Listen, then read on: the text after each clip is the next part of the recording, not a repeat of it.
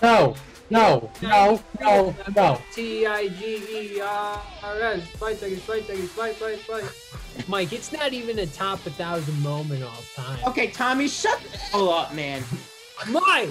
Of course, I'm gonna go with the right answer. It's Ryan Eads of the Baltimore Orioles. He's only wore the number 80 for 8 games. He's only one of 2 players. You know what? No, I'm not going to take this. Welcome back to Goat Chat. We are back after a very long hiatus. We're hopeful to make this a little more of a frequent thing this summer. Obviously, we don't have Tommy with us again. He's got a super busy summer again. He's going to be back in Cape Cod covering baseball like he did last summer. We'll hope to get him on here sometime soon. But we are back and we're going to be starting to plug out sports content again. We're going to jump right into it. This is episode 121 of our Goat Chat tenure. And if you guys are new here, we start these episodes now with Goat of the State. If you've been here before, obviously you know that this is our rundown. So we're going to go with Goat of the State, and today is going to be Ohio. We're going Goat of Ohio. Mike, who's the Goat of Ohio? Listen, in honor of Tommy being gone, I got to go baseball, and I'm going with Joey Votto, former MVP, former Gold Glove winner, 6-time All-Star. He's one of the best Cincinnati Reds of all time. And he's really been a premier first baseman for the past decade. He's been absolutely awesome. Great eye at the plate, has some pop, great in the field. There's no one else better in Ohio than Joey Votto. I remember he had a streak last year. I think it was like 13 straight games where he hit a home run during the middle of the summer. Yeah. Matt and I saw him out there. We were in Los Angeles. We saw him out there playing against the Dodgers. And this guy up here is not too fond of Joey Votto, Matt. Matt, who's your goat of Ohio? Joey Votto is so bad right now. Like, I don't know. Oh, is he on your fantasy baseball team or something? No, he's not. We were just chirping him. But goat of Ohio, it's not like I know you guys aren't gonna go with him obviously already, but I'm gonna go with Joe Burrow, and that's for one reason only. He's the only guy out of anyone in Ohio other than the Cleveland Cavaliers team that has gone to the final stage of whatever sport they're in. Joe Burrow, in his second year, after an ACL injury, during, I guess, COVID restrictions in the offseason, took a poverty franchise who last time they won a playoff game was 1986. He went in and he won, what was it? 3 playoff games? Yeah, 3 playoff games, made it to the Super Bowl. He's just, for the most important position on a football team, he really just elevated a franchise that we never thought would make it to the Super Bowl. And even last year, he had some tremendous games in winning the AFC North. I gotta go with Joe. I gotta rock with Joe. I feel like I could stick behind it too. So I gotta go with Burrow. He's gonna be a great talent in the league for years. I just after a year of really good production, obviously his rookie year he went down with the torn ACL. I actually saw he was practicing without the knee brace in OTAs the other day for the first time in a really long time, which is encouraging to see from a young guy. Just not enough confidence for me after a year of really good production to put him up there for Super Bowl production. Super Bowl production, that's fine. But they did lose, and the streaks in the NFL of the Super Bowl losing team, normally they don't have that great year afterwards. Obviously, I'm looking into the future, but just going off of some stats here. Okay, that makes sense. I'm gonna go with the beast off the edge from the other NFL team. I'm gonna go with Myles Garrett. Drafted in 2017, he's a 3-time Pro Bowler, 2 All-Pros under his belt. He already has 58.5 sacks in his career. This is a guy that gets double teamed every single time he's on the field. And now he's a part of a Cleveland Browns team who is ready to make that potential leap, to win the AFC North over the Bengals and to potentially get to that Super Bowl. Obviously, all this contingent on Deshaun Watson and his suspension speculations and if he is going to be able to start the season and be there. This Cleveland team is good, and I think Myles Garrett is a huge part of it. Obviously, Baker Mayfield came in the league in 2018, and then they were in the playoffs in 2019, Baker's second year, and a lot of that was due to this Cleveland Browns defense led by Myles Garrett. So I'm going to go with Myles Garrett here. Go to Ohio. You know what? They're both very talented players, especially I'm a huge fan of Myles Garrett, but they haven't even been in the league for 5 years. Joe Burrow, he's played a year and a half. Myles He's Garrett, done enough, Mike. He's he has made it to not the done enough. Super Joey Bowl. Votto has played 16 years in And the Reds Cincinnati. have done He has 4 nothing. seasons with an OPS of over 1,000. He has an MVP, a Gold Glove. Joe Burrow has a Comeback Player of the Year, and that's it. That's it. That's all he has. Listen, if I want a great player, I want a great player who's going to make it to the final stage, and that's kind of what he did.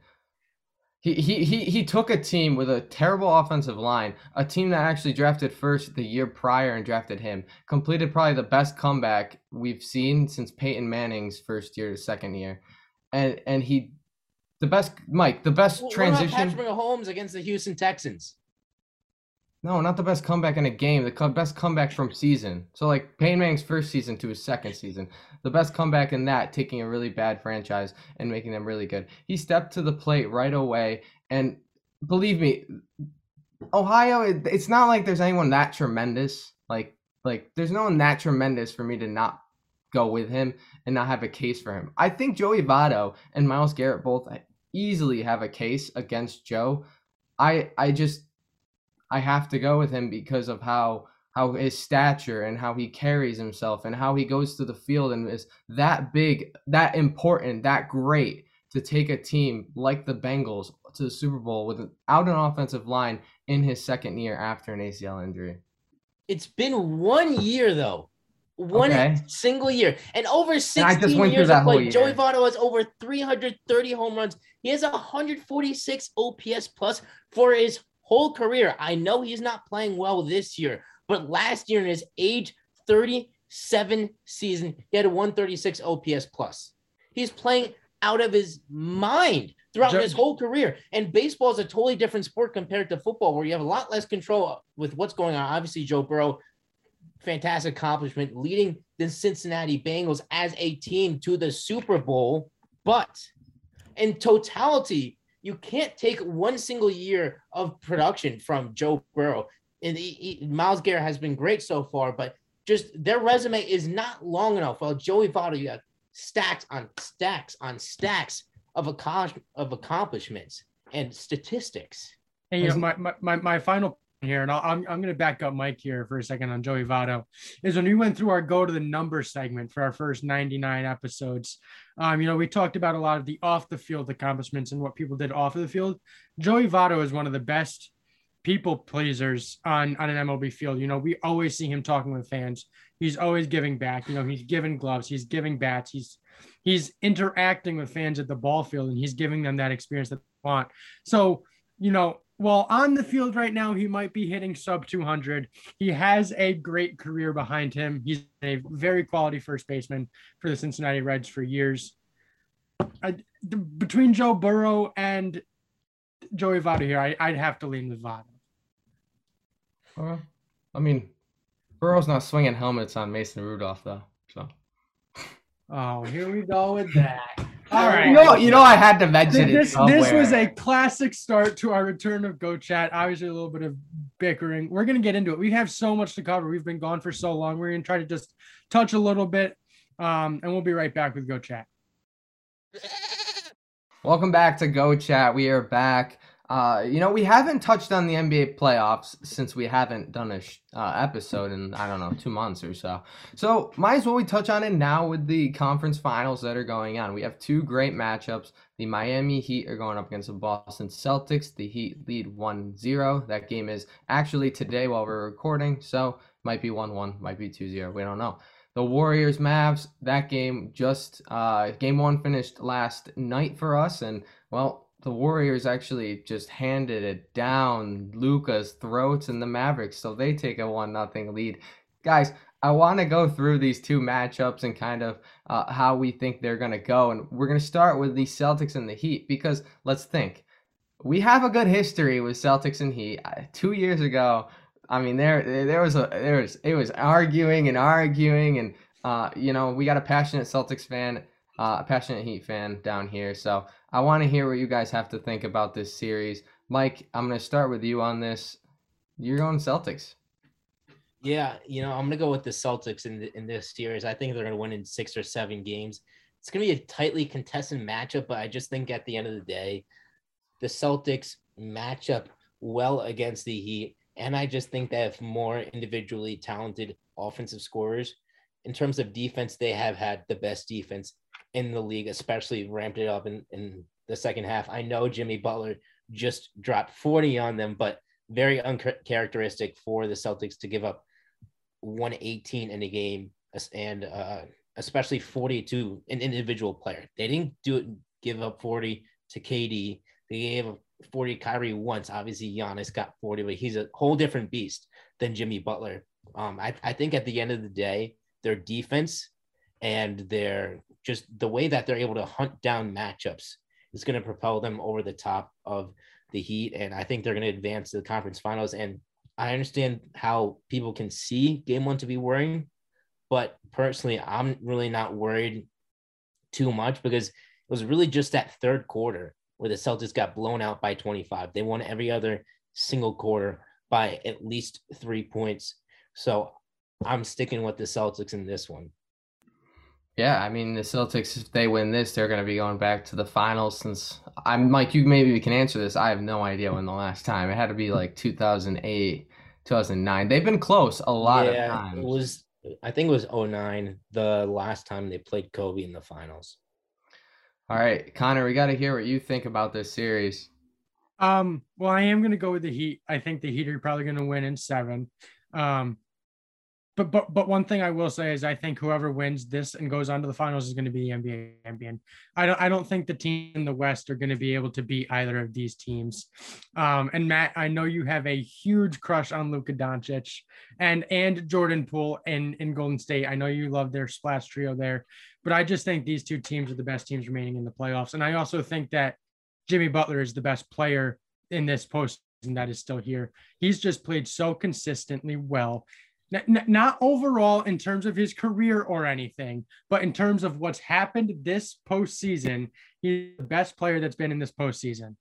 And I look at this Heat team, Tyler Hero hasn't been playing well in the postseason. Kyle Lowry has been hurt for most of the postseason.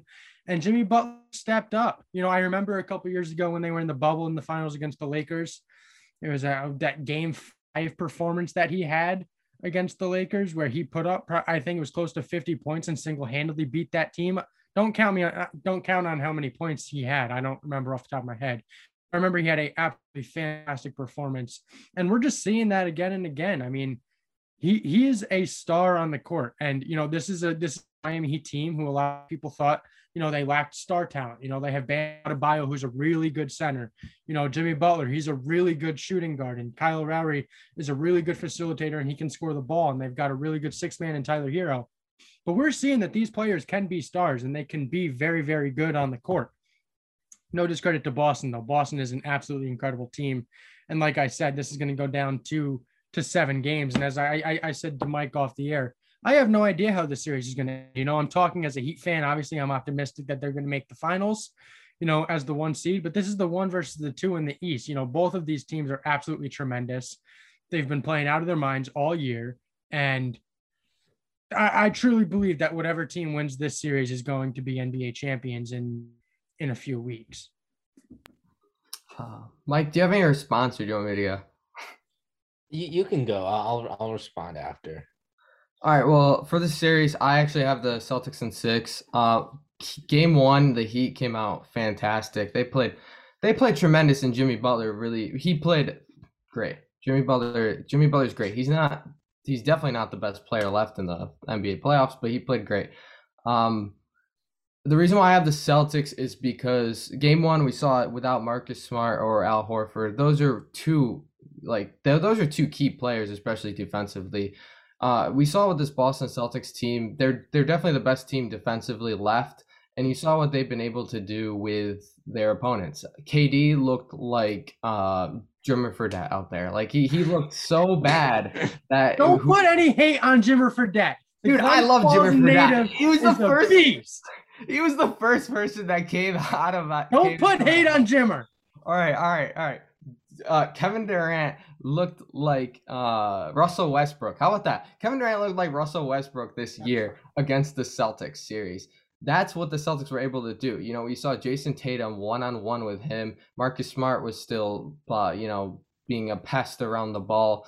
And then they go to play Giannis, who, I mean, without Chris Middleton, of course, the Bucks were on at a disadvantage, but still, Giannis is the best player in the world, and I understand that now. But they even were pestering Giannis consistently, and that was really the crumble of the Milwaukee Bucks. So I think when the Celtics bring back Marcus Smart, which I'm hoping they do tonight, Al Horford's coming back. They're going to get those defensive pieces in. They're just going to start pestering Jimmy, because if Jimmy is locked down, the Heat are not winning the series. Jimmy Butler is like I'm not going to discredit Bam Adebayo or anyone else on their team, but without Jimmy, they're nothing. So I think if they lock down Jimmy, which I expect them to, that's why I have them in 6. Regardless, I think this can go to 7 because of the star power and the credibility of Eric Spoelstra. But I think defensively, Boston's just gonna grab the Heat and, I don't know, squish them. I don't know what I was going with that. Squish them. I don't know what I was going with that analogy. I was like, all right, they're gonna. Are they a stress toy? I guess so. I mean, their logo looks like a stress toy. I don't know. I hate this narrative that Marcus Smart and Al Horford coming back is going to be so big for this Boston Celtics. And I texted you guys this, but the Heat have been without their top facilitator for most of these playoffs, Kyle Lowry. You know, he's averaging 33 minutes a game and 7.5 rebounds. You know, without him being out there on the floor, it's a major loss. You know, Not I mean, really. it is though, because okay. as I mentioned, Tyler Tyler not as Hero big has as Marcus not played Smart though. He has not played a good postseason. He has not played well, and they don't have anyone to really be that number one there when Kyle Lowry isn't on the floor. Who are they trusting? They're just good. They go small with PJ Tucker, and I don't even know who they run the point with. I don't know who they've been putting out. Vincent. Gabe Vincent. I mean, it has to be Kyle Lowry. I mean, that's a huge narrative as well. I mean, we're talking so much about how Marcus Smart and Al Horford aren't on the court, and I know they're great defensive players, but Kyle Lowry, who averages 7.5 assists and 13 points through 34 minutes, I mean, that's a big loss for this Heat team, and he's not playing again in game 2. But that's just as important as Horford and Smart not on the court. No, not really. Mike, you want to answer that? Yeah, no, I disagree. I'm sorry if I'm distracted. There's like a massive bug in my room right now. I'm kind of tweaking out, so I'm just keeping an eye on it, keeping it in check. But no, I don't think Kyle Lowry is as important as Marcus Smart is for the Celtics. He's the defensive player of the year. While Kyle Lowry, yes, he is an important piece to the Miami Heat, but there's no doubt he's taken a step down since his tenure in Toronto. He's only averaging 13 points, 7 rebounds, like you said, a game. And Gabe Vincent was able to replicate that to the fullest. I mean, he scored 17 points, had 2 rebounds and 3 assists as well. He was pretty solid last game. Do I expect him to continue to play like that? No. Do I expect Max Strus and Gabe Vincent to shoot 40% from 3? No. Do I expect Jimmy Butler to drop 40 points on only 19 field goals and go 7 for 18 from the line? No. And we saw last series against the Bucks, the Celtics defense continue to get better and better and better throughout the whole series. By the end of the series, they were clamping down Giannis to the fullest extent. Mike, and I think that's exactly what's going to happen. The Celtics are just going to keep on getting better and better and better defensively, and they're going to be able to get enough done offensively to put them over top. I personally am taking the Celtics in 6 as well. I'm not going to be surprised if it goes 7, but I think that's ridiculous to compare the loss of Kyle Lowry, in which they've dealt with pretty much all season because he's missed like a lot of time, to Al Horford and Marcus Smart. And one more thing before you guys go back to, before you guys say anything, they did play in the Eastern Conference Finals in 2020. You mentioned Bam. Bam was a killer against the Celtics in that series. You know who the Celtics didn't have in that series? Al Horford. You know who else they didn't have? Robert Williams, who was riding the bench, Grant Williams, who was also riding the bench. They had no one to guard Bam. Now they have 3 different guys who are big, bodied, strong, can rebound, can defend all, one through 5. All right, we're gonna cut it there, Mike. You got your point moving. Figure out your bug, Matt. Let's switch it over to the Western Conference here while he takes care of this. Dallas Mavs, Golden State Warriors. This could honestly, like, we could throw this clip to like America's Funniest Videos and put some music over it. But I think the Warriors. You're a huge Luka guy. You know, obviously Luka. It seemed like he had some bad blood there with Phoenix and Devin Booker. You know, talking a little bit, he was able to knock off that 1 seed there in the West. You know, they lost pretty bad game 1 against the Warriors. Do you think they have a shot in this series? I wouldn't put it against them, but I don't think they're gonna win. The Golden State Warriors, to me, are the most. I wouldn't say complete team, but I think they have every piece that I want from a championship-winning team. In regards to Luka, the way the Mavs need to win is Luka needs to put up like 40 points a game, 35 points a game, because I don't trust Spencer Dinwiddie. I'll trust Jalen Brunson, but I won't trust Spencer Dinwiddie or Finney Smith outside of Luka. So with the Warriors, they clamped Luka up pretty well. Andrew Wiggins had a great game. Draymond Green is still there, and he's still one of the best players. And Steve Kerr hasn't lost a Western series in the Western Conference, like, just at all. So I think with Steve Kerr's coaching, Steph Curry's shooting, Klay Thompson's finally playing well.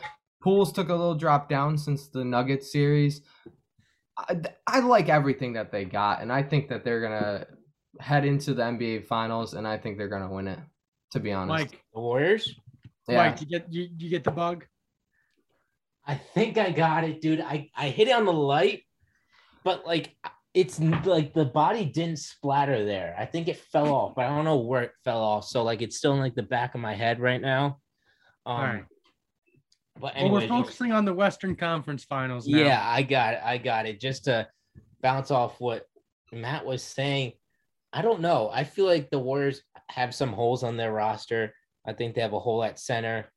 They don't really have any good guards that, you know, are really good defenders. Andrew Wiggins has been really good on the defensive end, but we know that Steph can't really defend. Poole definitely can't. Klay has taken a step back because of his not lingering injuries, but he's just lost some athleticism since he's been injured, and he's not nearly the same defender he once was.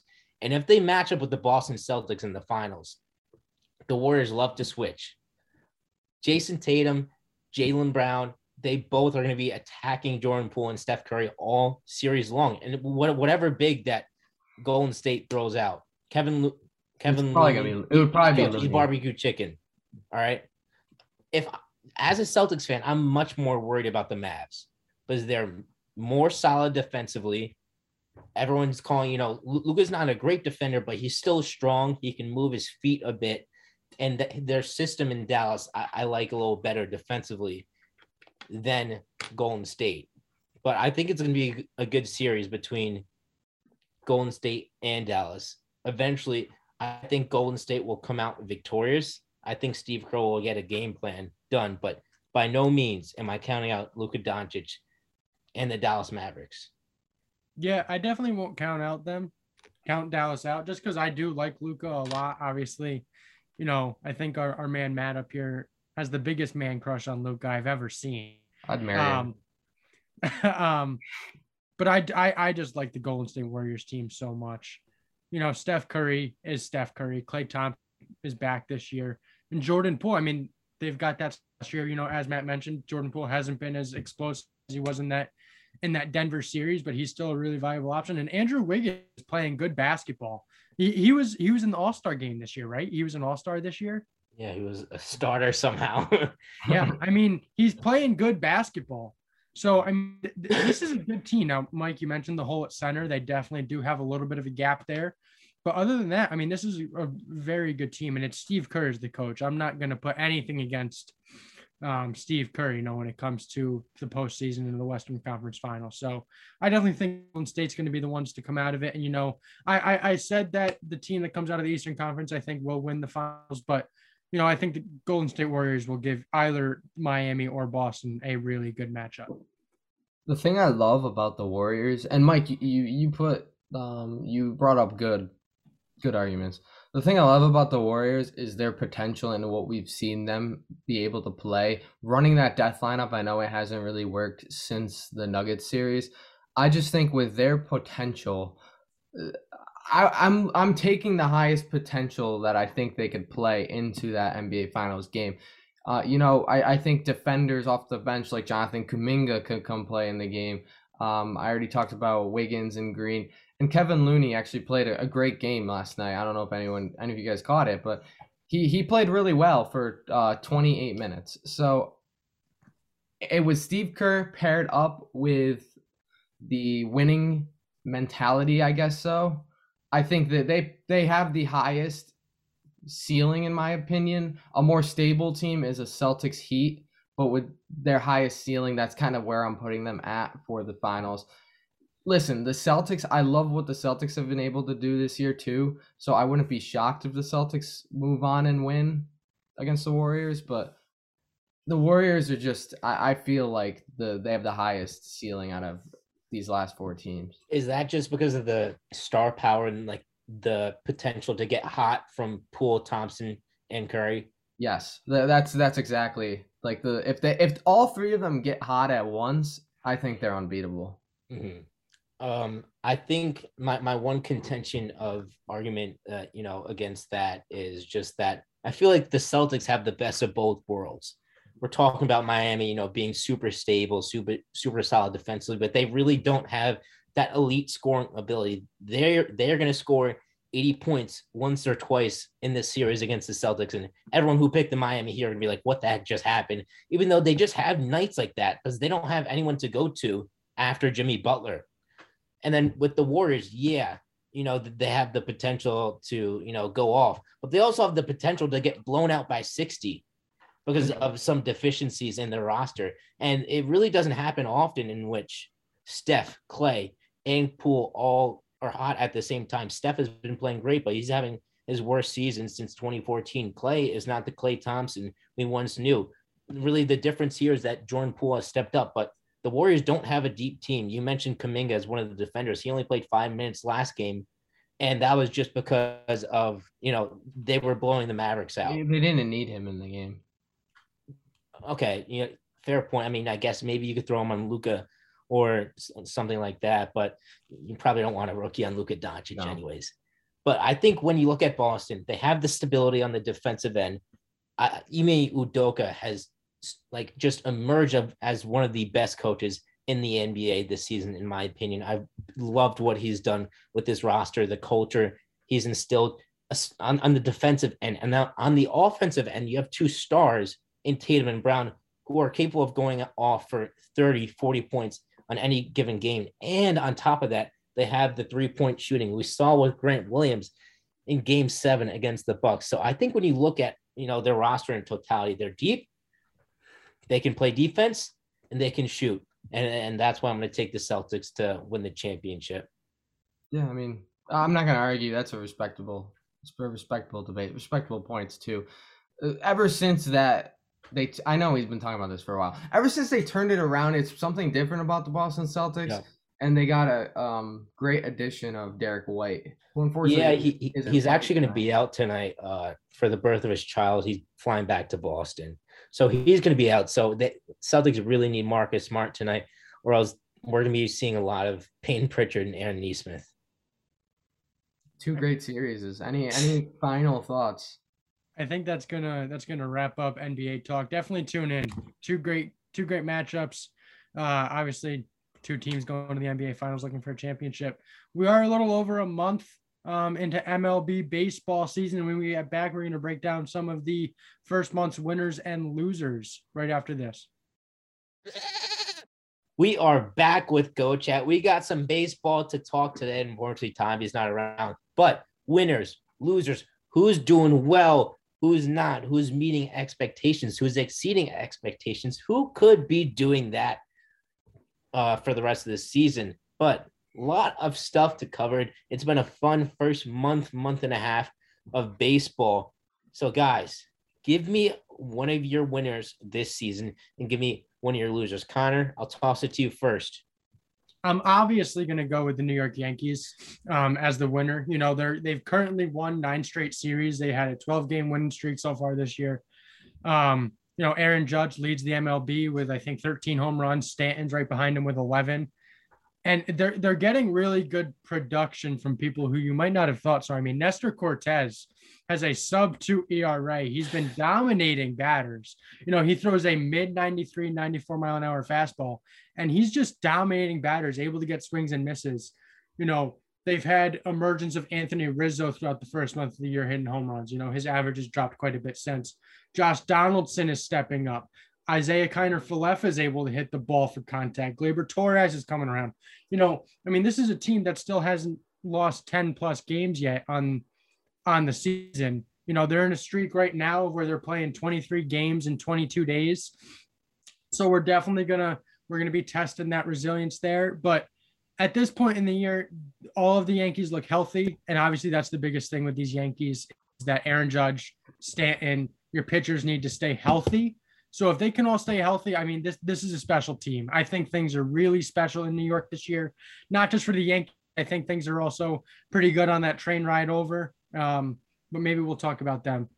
For the team that I have as my losers, it's the Texas Rangers. They right now are sitting at, I think, 17 and 19, and they gave out 2 massive contracts this year that didn't work out. First, let's talk with Marcus Semien.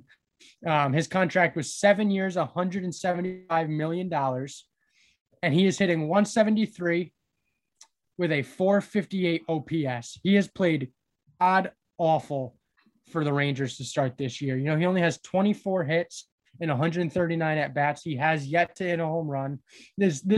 Right now, it looks like it's the worst signing, big splash signing of MLB offseason. And then we got to look at Corey Seager, 10 years, $325 million.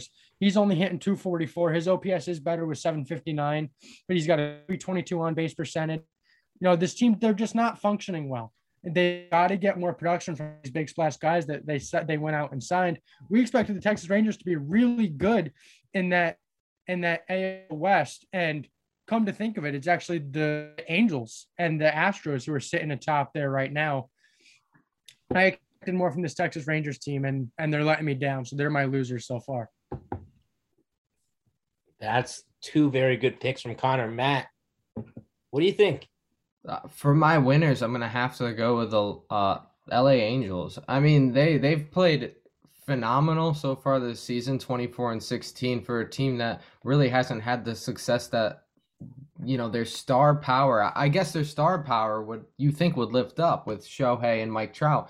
And speaking of Trout, I mean, he's got to be at the top of the AL MVP odds so far with Aaron Judge based on how his year's been going. I mean, last year coming off a year where he only played 36 games because of a pectoral strain. Now he's played 35 games, so basically one more game, and he's tied for last year, and he's got a batting average of 320, and he's hit 11 home runs. And they even had emergence from a guy like Taylor Ward, who has been playing great. Fantasy team.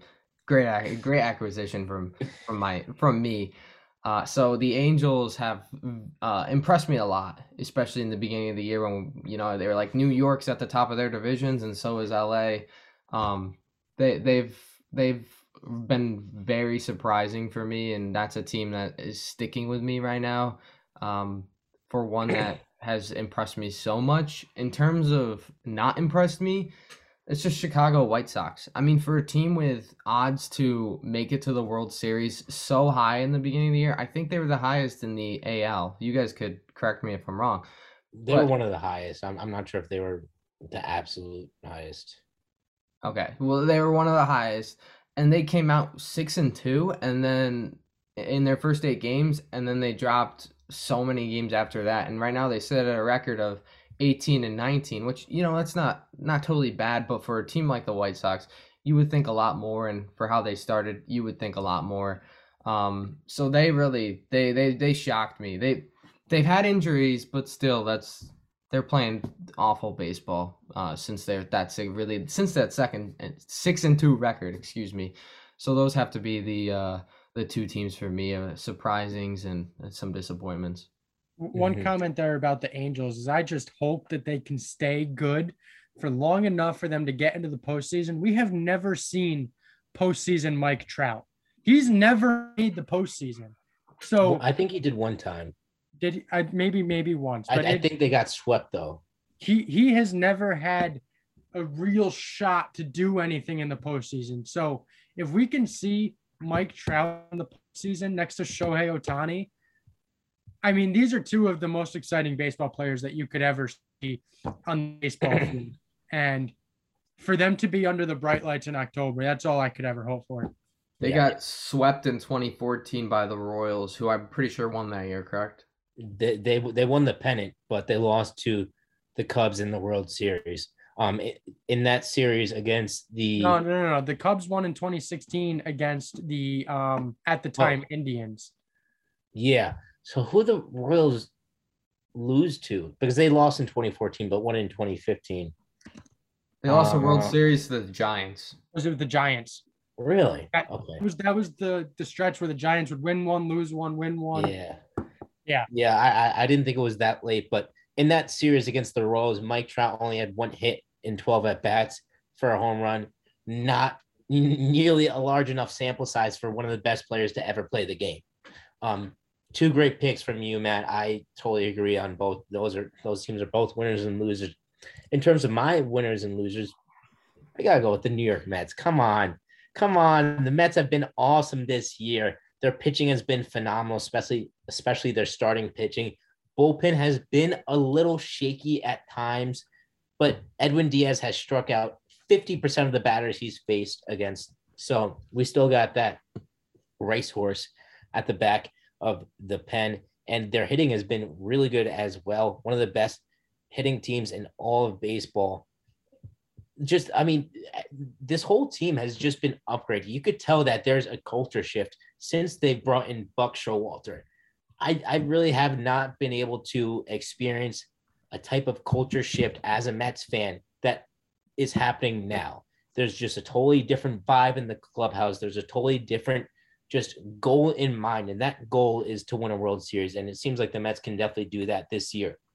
They just need to get healthy. They've still been winning games against really good teams without being healthy. 7-3 against teams over 500, with Scherzer just going on the IL right now, 6 to 8 week oblique strain. That's a huge killer.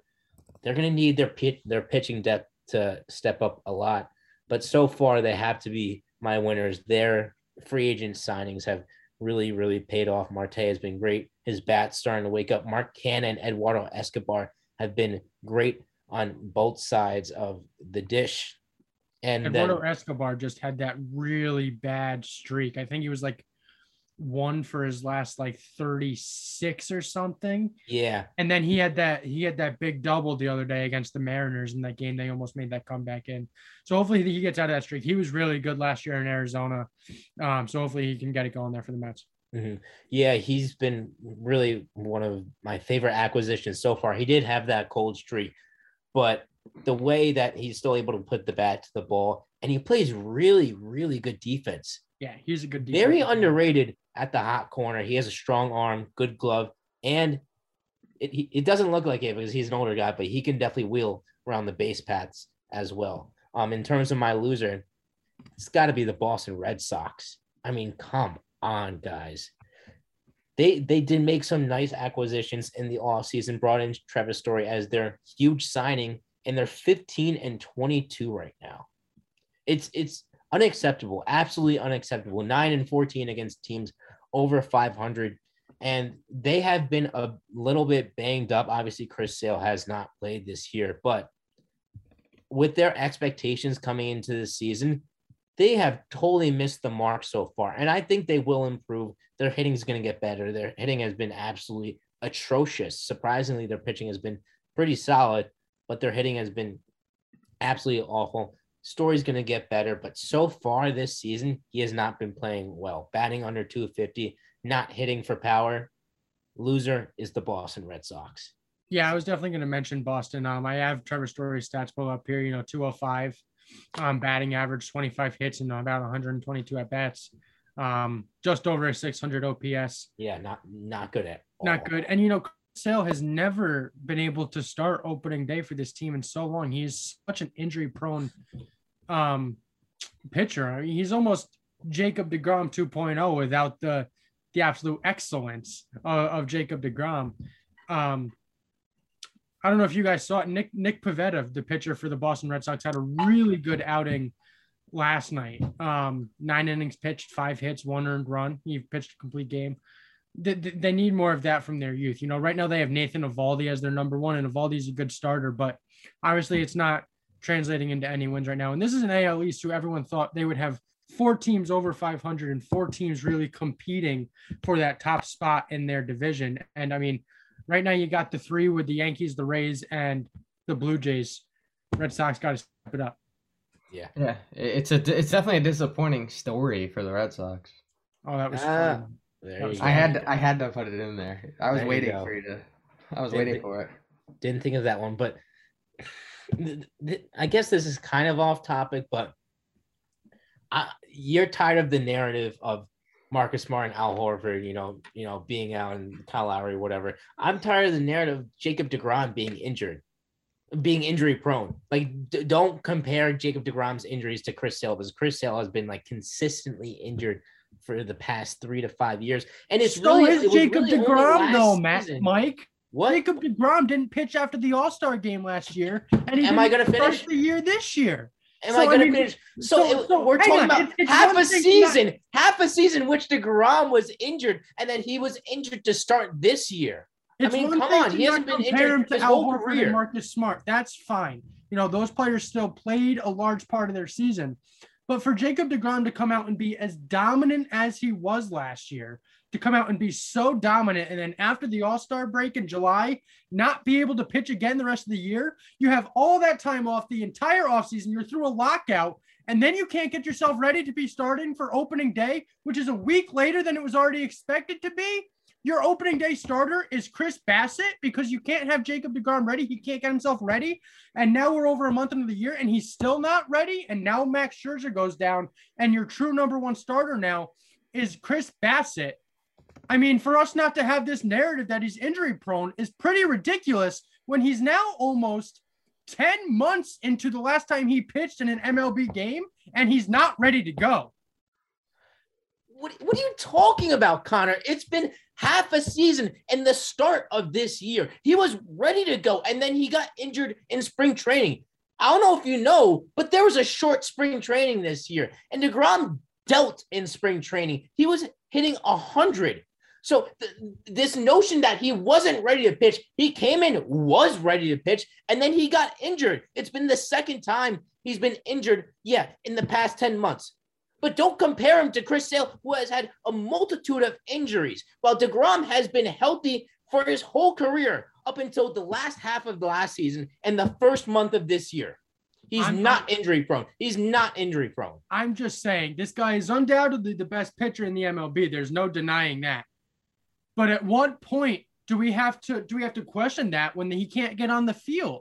There's no doubt. Okay, he had half the year last year and he got injured in spring training. This was a shortened spring training. Maybe the Mets have managed it a little bit better and made sure he was ready for opening day after coming off a serious injury that kept him out the last half of the season last year and really ruined playoff opportunities for him. Okay, you've got a really good team this year. You've surrounded them with so much talent. You have a comparable manager in Buck Showalter. Make sure your starting pitcher, your ace, the best pitcher in the MLB, is ready to go opening day and actually have a shot at winning a World Series this year. I feel like it's a little more complicated than you're making it out to seem. It's not like the Mets were not. It's not really trying complicated to manage at all. Did we hear any managing DeGrom's pitching? They were managing spring training. Spring training. So was every other team. Players were managed a little bit better. Jacob deGrom has to understand. Okay, I missed the last half of last year. I have to be careful with myself in the shortened spring training so that I'm ready to help my team win games. He hasn't pitched an MLB game in 10 months. At this point, I'm calling him injury prone. That's absolutely ridiculous. You just said he got injured because he was trying to, ramp himself up too much and saying that the Mets were trying to manage him. Listen, opening day is great. Opening day in the first month of the season, yeah, sure, it's important. But when we need Jacob deGrom is going to be the back half of the season. And I know he wasn't a part of the team last season, okay? He got injured. It happens. But it's ridiculous. Don't start this "it happens" narrative. We talk about a few months ago about the Yankees injuries and how the Yankees have to expect their injuries and all that stuff, okay? The Yankees are a healthy team this year, and no one's talking about their injuries. But the second now that DeGrom can't get on the mound, it's, injuries happen. We have to understand it, and we have to work towards it. But when the Yankees have injuries or other teams have major injuries, it's, well, you have to build your team better. You have to have better opportunities. If Aaron Judge and Giancarlo Stanton aren't in the field, you still have to win games because you're supposed to be the best team in baseball with the biggest salary cap. Okay? Jacob deGrom isn't on the field. End of story. And until he's on the field, he's injury prone. That's so ludicrous. I'm done with this. I don't even know what point you were trying to make.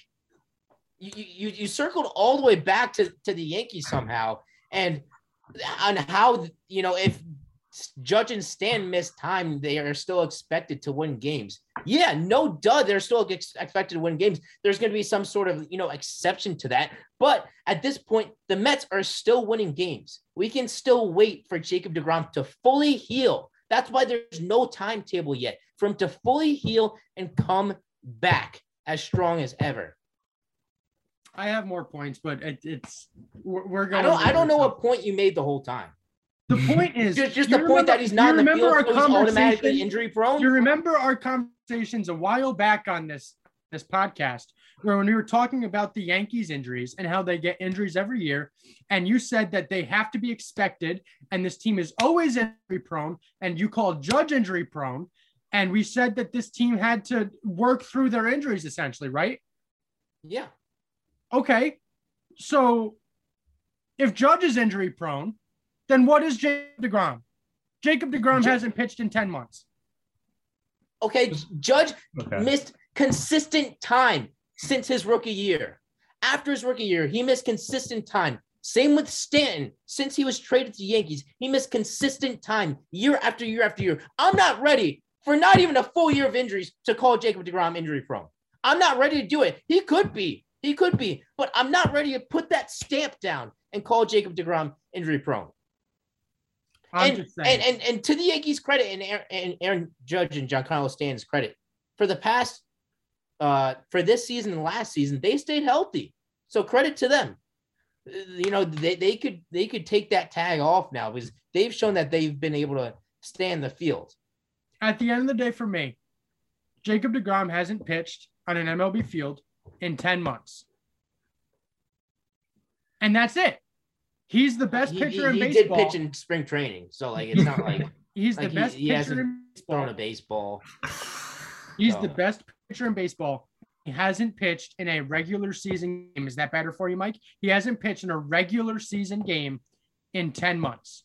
Yes, and that has to be better if we're going to continue to expect him and call him the best pitcher in baseball.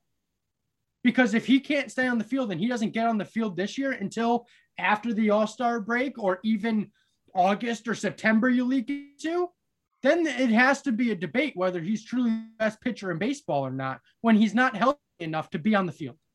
And that's where I'm going to end this. I'm so confused. I'm just going to say I'm really confused. But, hey, that was like 2 months that everyone was holding it in. We just needed one really good argument to welcome everyone back. Go Chat's back, guys. We are back. The arguments are back. The smiles are back. Any final thoughts? If you guys want to go through your World Series prediction quickly, up to you guys. Sure. I don't know who I'm going to take out of the AL, but I'll have the Dodgers winning it all. They're just too stacked from top to bottom. Okay. Give me Mets Yankees. I would love to dream. It might not happen, but I'd love to see it. It could. This is the best opportunity they have since 2000 to make that a possibility. The Dodgers, like you said, though, they are just so unbelievably overpowered. Trey Turner quietly not having a great year so far. So we'll be fine. I got the Dodgers winning. I don't even think I have to say an AL team. I think the Dodgers are going to win it. I think it's historically one of the best teams we've seen. Maybe not record-wise, because I thought they'd be off to a better start. But the Astros are really good. Obviously, the Yankees are really good. And if the Blue Jays are able to get their pitching at least somewhat decent, I think they could contend as long with the Rays. So there's 4 teams in the AL that I think could possibly make it and eventually lose to the Dodgers. Well, there you go. There's our World Series predictions. I'm sure Tommy, insert Yankees are winning right now, and that'll be Tommy's prediction. So it's a long episode, but guys, we're back. So stick with us. We're going to go through the GOAT of the week coming up next. GOAT of the week is back. We are back with GOAT Chat. And we have 3 brand new athletes that are up for contention for GOAT of the week. I have no clue what the score is right now. All I know is that Matt is blowing us out of the water, but that will not continue anymore. Connor, what do you got? I think I'm behind Matt it's got to be 10, but I'm in second place. I know that. I'm catching up. I'm coming. And it's going to start this week with this guy right here, Jimmy Butler. His game 1 performance against the Celtics, 41 points, 9 rebounds. He was the reason why they won that game. I mean, obviously, he put up 41 points. I think he went 17 of 18 from the free throw line. Got to keep it going. Obviously, game 2 is tonight when we're recording. I'm a big Heat fan. Obviously, I'm going to go Jimmy Butler here. I'm going to say that they're going to win again. That's not what I said in our GOAT pick segment that you'll see. I want to see them win, but I think the Celtics will win. Connor's just talking out of his behind right now. Matt, who do you got? I didn't even finish. He's not done. I'll let him. You're not done? Sorry. Jimmy Butler's the GOAT of the week with 41 points. Go ahead, Matt. Did he actually have 17 free throws? Holy! Oh, he had 12. He had 12 for 9. 18. No, 17 for 18. You're right. Holy crap. Yeah. It's not happening tonight. He had a quote that said that in game 2 he hopes he goes 0 for 0 so that he can just keep knocking into people and just keep shooting free throws. Wow. That's insane. 17. Yeah, no, I don't think it's gonna happen again. Ime's gonna have a game plan. Matt, who's your GOAT of the week? How do they follow him that much? All right.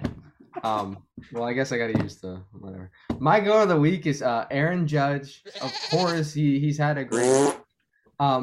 They should just. He's the MLB leader in home runs, Mike. You respect him. They should just rename it Matt Cain's GOAT of the week because I'm just gonna keep running with it. 3 RBIs, 2 home runs. You don't play it right. You're playing for the fans. You don't pick the guy who you think is the best. Okay, all right. You pick the guy who. Okay, so you don't.